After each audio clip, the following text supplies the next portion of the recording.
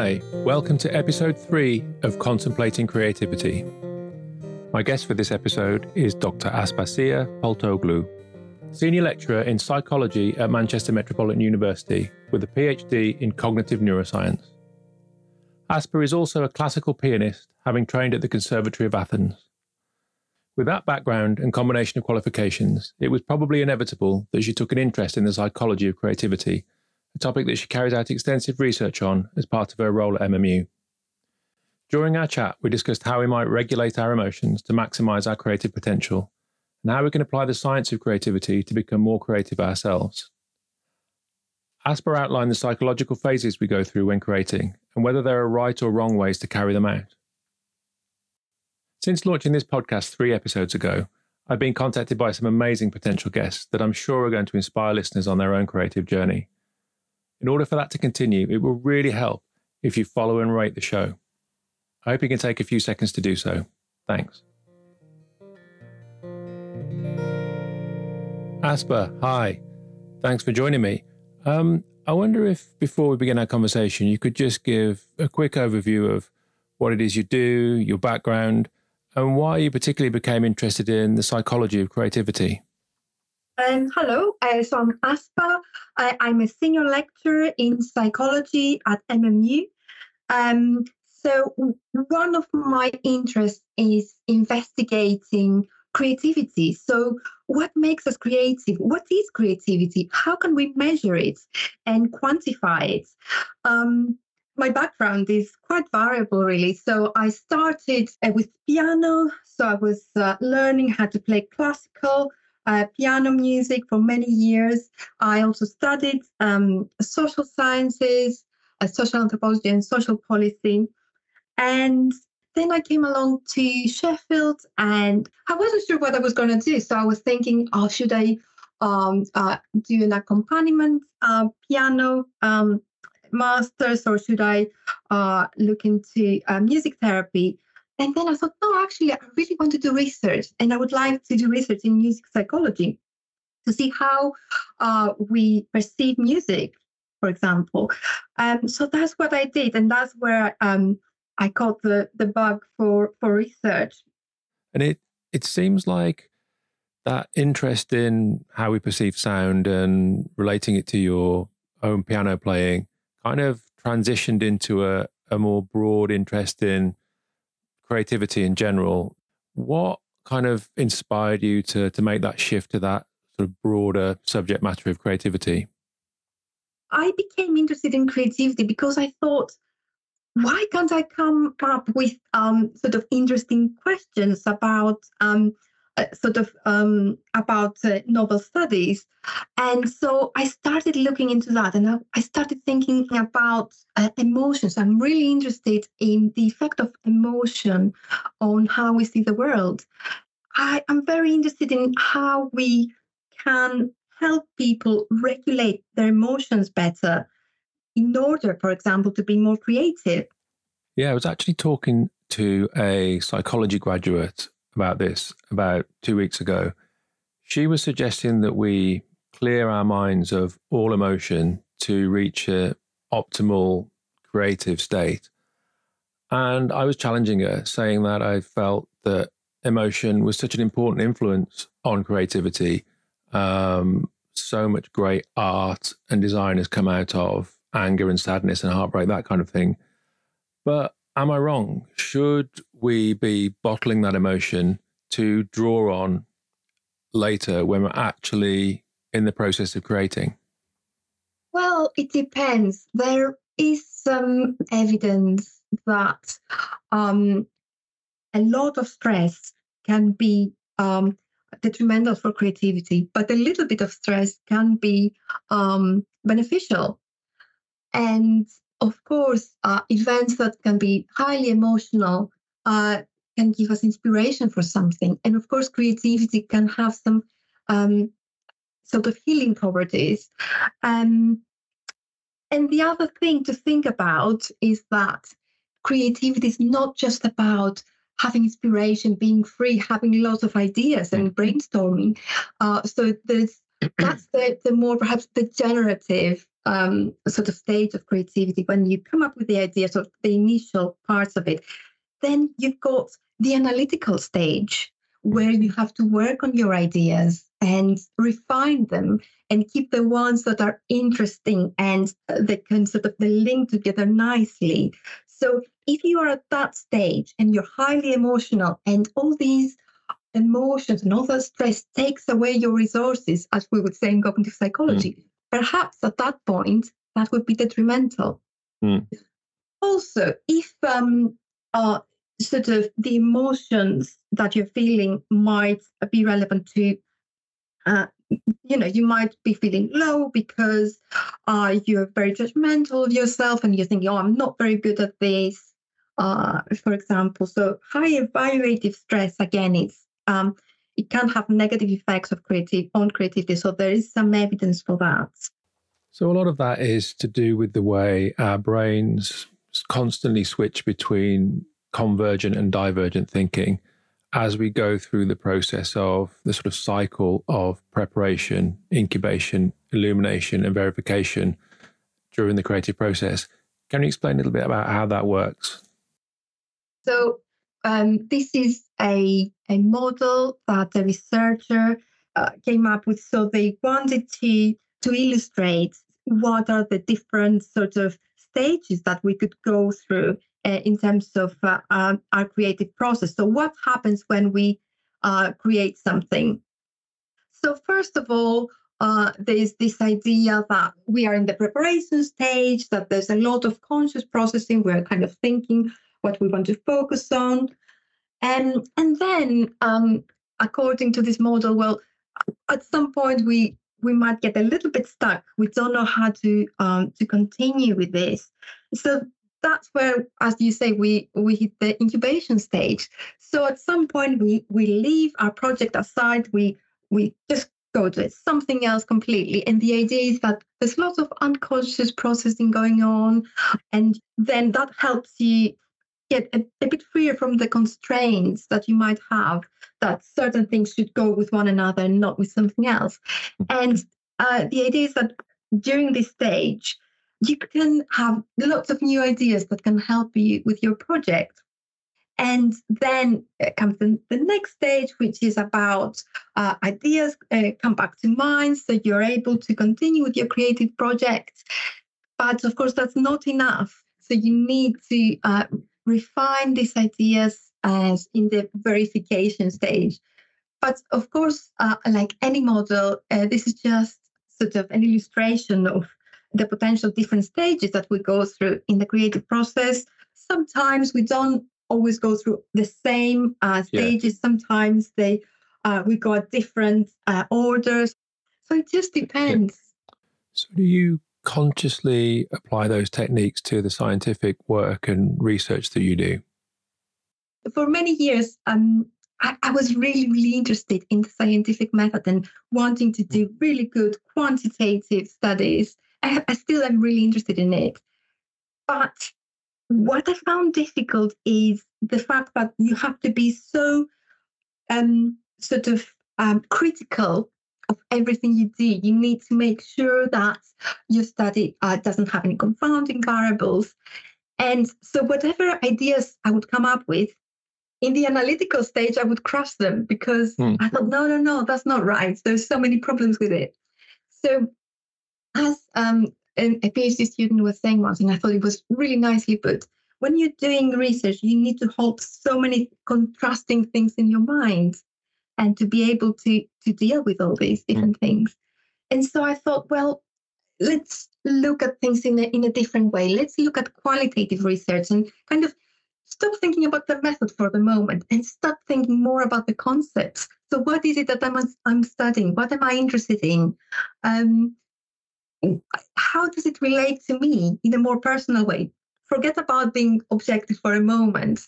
So that was the process I was going through. It sounds like early on then you were just saying that you kind of almost wanted to study the science of creativity because you wanted to be creative. And I definitely think I started getting interested in this because when I was trying to be creative, going to art college, joining a band, learning an instrument early on, it was because I wanted to be creative, but I didn't actually believe that I was naturally creative. I thought therefore I need to study the science of how this creativity thing works and apply it. Is that with your brain working slightly in that way, or did you instantly know you were creative and you wanted to understand why and what it meant? Well, first of all, I think we're all creative. We all have these amazing brains that are problem-solving machines. They're creative machines. And creativity is not just one thing. It's such a complicated concept. It has so many different stages and so many different types of creativity. A lot of the time we associate creativity with artistic creativity, but there's such thing that is called scientific creativity. And yes, absolutely. I was trying to look at the science of creativity to understand myself and how I can be more creative as a scientist and as a researcher. But also, I was taking a bit of a distance from doing quantitative research, which is what we tend to associate with science, and looking to kind of reflecting on the process initially. And I thought by writing all these little articles, I will be able to acquire all these other skills that I might not have, and eventually build up to doing quantitative studies. And I do feel that something like science communication is so important for creativity, because it allows you to play around with ideas rather than having to do a strict sort of scientific study. And I see what you're saying. So you were saying that when you were sort of exploring what you want to do, how to be creative, perhaps you were kind of judging yourself. Oh, I don't know if I'm creative. Yeah, exactly. And I think my mind instantly went to, well, let's look at the scientific way to unblock that and to stop that. Did you find that quantitative research you were doing actually was making you overthink things and restricting your creativity for a while? In some ways, yes. I mean, for my master's, I did manage to come up with a couple of really nice studies, I think, on investigating memory for melodies for children and adolescents. But after that, yes, I did feel that, as I was saying, I was so trying to be critical, because you have to be critical when you're doing your studies. But then, that sort of crushed a little bit my ideas for and there's so many sort of technical difficulties as well that can a little bit get in the way of coming up with a really good study and testing it, etc. You were saying about your music, and I listened to your to the previous episodes, and I loved the music, and I thought I bet he wrote it and he played it, and I thought it was beautiful. Thanks. You're very kind. Thank you. You mentioned this, and we were talking about the difference between composing and just playing an instrument, which is the same as maybe just copying a painting rather than actually painting from nothing, for want of a better way of putting it. And there are definitely creative elements to just playing a piece of someone else. Creativity in just how you fret the note and how much strength you strum the guitar with, whatever. But I'm interested in when it's just craft of playing an instrument and what looks like the ultimate creativity, which is doing that, but also designing or writing the song, writing the piece of music. And you said there's creativity during all this, and they sort of fluctuate. So I don't know if I've really got a question here, but can you elaborate on your thoughts on that? Absolutely. So the first thing to say is that I studied music for many years, learning to play the piano, learning to understand the structure of the music by all the classical composers, and I never created music myself. And sometimes I wonder, was it because from the very beginning I was told that this is, I was kind of told that you need to play what is on the page, but perhaps not. There are people that feel the need to compose. And yeah, you're absolutely right. There is creativity in playing something that somebody else created. And as you say, it's about sort of thinking about what you want to express and how to do the phrasing. And of course, when you're learning to play the piano or the violin, there's so much technical difficulty there. You need to spend so many hours learning sort of the ropes and how to play the notes and how to do all the right finger here and there, and sometimes that can get in the way, really, of creativity. But I suppose if you want to be a classical pianist and a soloist, there's no way around it. And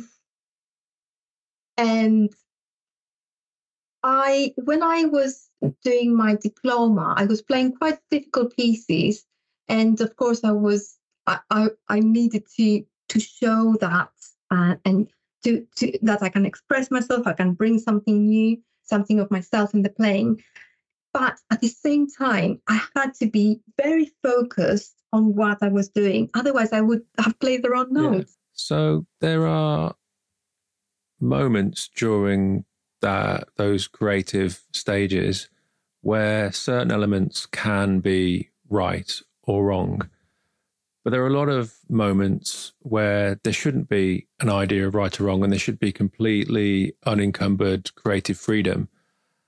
And I think that if those moments, I would define them as right or wrong, if those are misplaced, then they can really knock the creative confidence out of people. I have two daughters who are very creative, but I've noticed many moments where they've really doubted their own creative abilities. My youngest daughter came home from school one time that really sticks in my mind, that she'd presented a painting in her art class and had been told that many elements of it were wrong.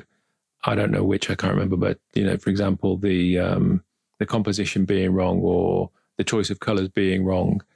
I'm not really convinced that there should be a right or wrong at that stage of the creative process. So how should we strike that balance between where there should be rights and wrongs? And how should we help ourselves to feel creatively confident in doing so? And how should we help other people, teach other people where there should be a right and wrong and where they should have freedom to be a little bit less constrained?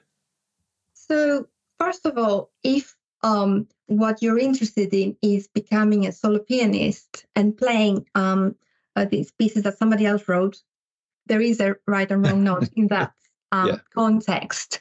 And so I was saying before that I had to pay attention to what I was doing and make sure that I'm playing the right note, because unfortunately, this is what I had to do. This is what you do when you're a soloist. But at the same time, I have to go above it and think creatively about the phrasing and what I'm saying here.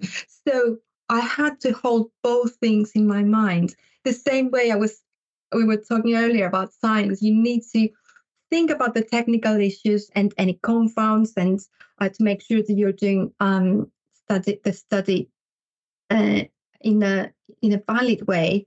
But at the same time, think more creatively about what you're looking at, or coming up with a study. So somehow you need to hold both things in your mind. Now, you were talking about creating a painting, for example, your children creating a painting. That's a completely different context. And absolutely, at that stage, I wouldn't sort of ask them, I wouldn't give them constraints. I wouldn't say there's a right or wrong way to create things. Absolutely, I completely agree with that. But I also, as you were saying before, sometimes introducing some constraints can help creativity. So the last 2 weeks, I was teaching students in the cognitive psychology unit about first, what is creativity? How do we measure it? How can we measure it quantitatively and scientifically? And then, can we train creativity? And we learned that there's not one thing that is creativity. It's a very complex concept. And sometimes we can train some parts of creativity. And one of the interesting things I found in that area is that a lot of the time, maybe you can train people to come up with more ideas, but originality will not necessarily be enhanced with the training, which originality is at the heart of creativity, really. So that's interesting. And then, are you using generic tests of creativity, divergent and convergent thinking tests and other tests, or are you testing design students and you're judging perhaps what they're creating for the course?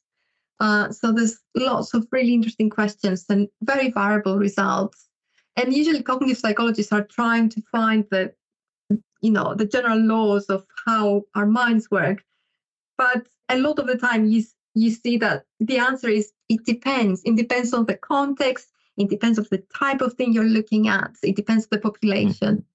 Yeah, those are exactly the kinds of questions that inspired me to start this podcast in the first place.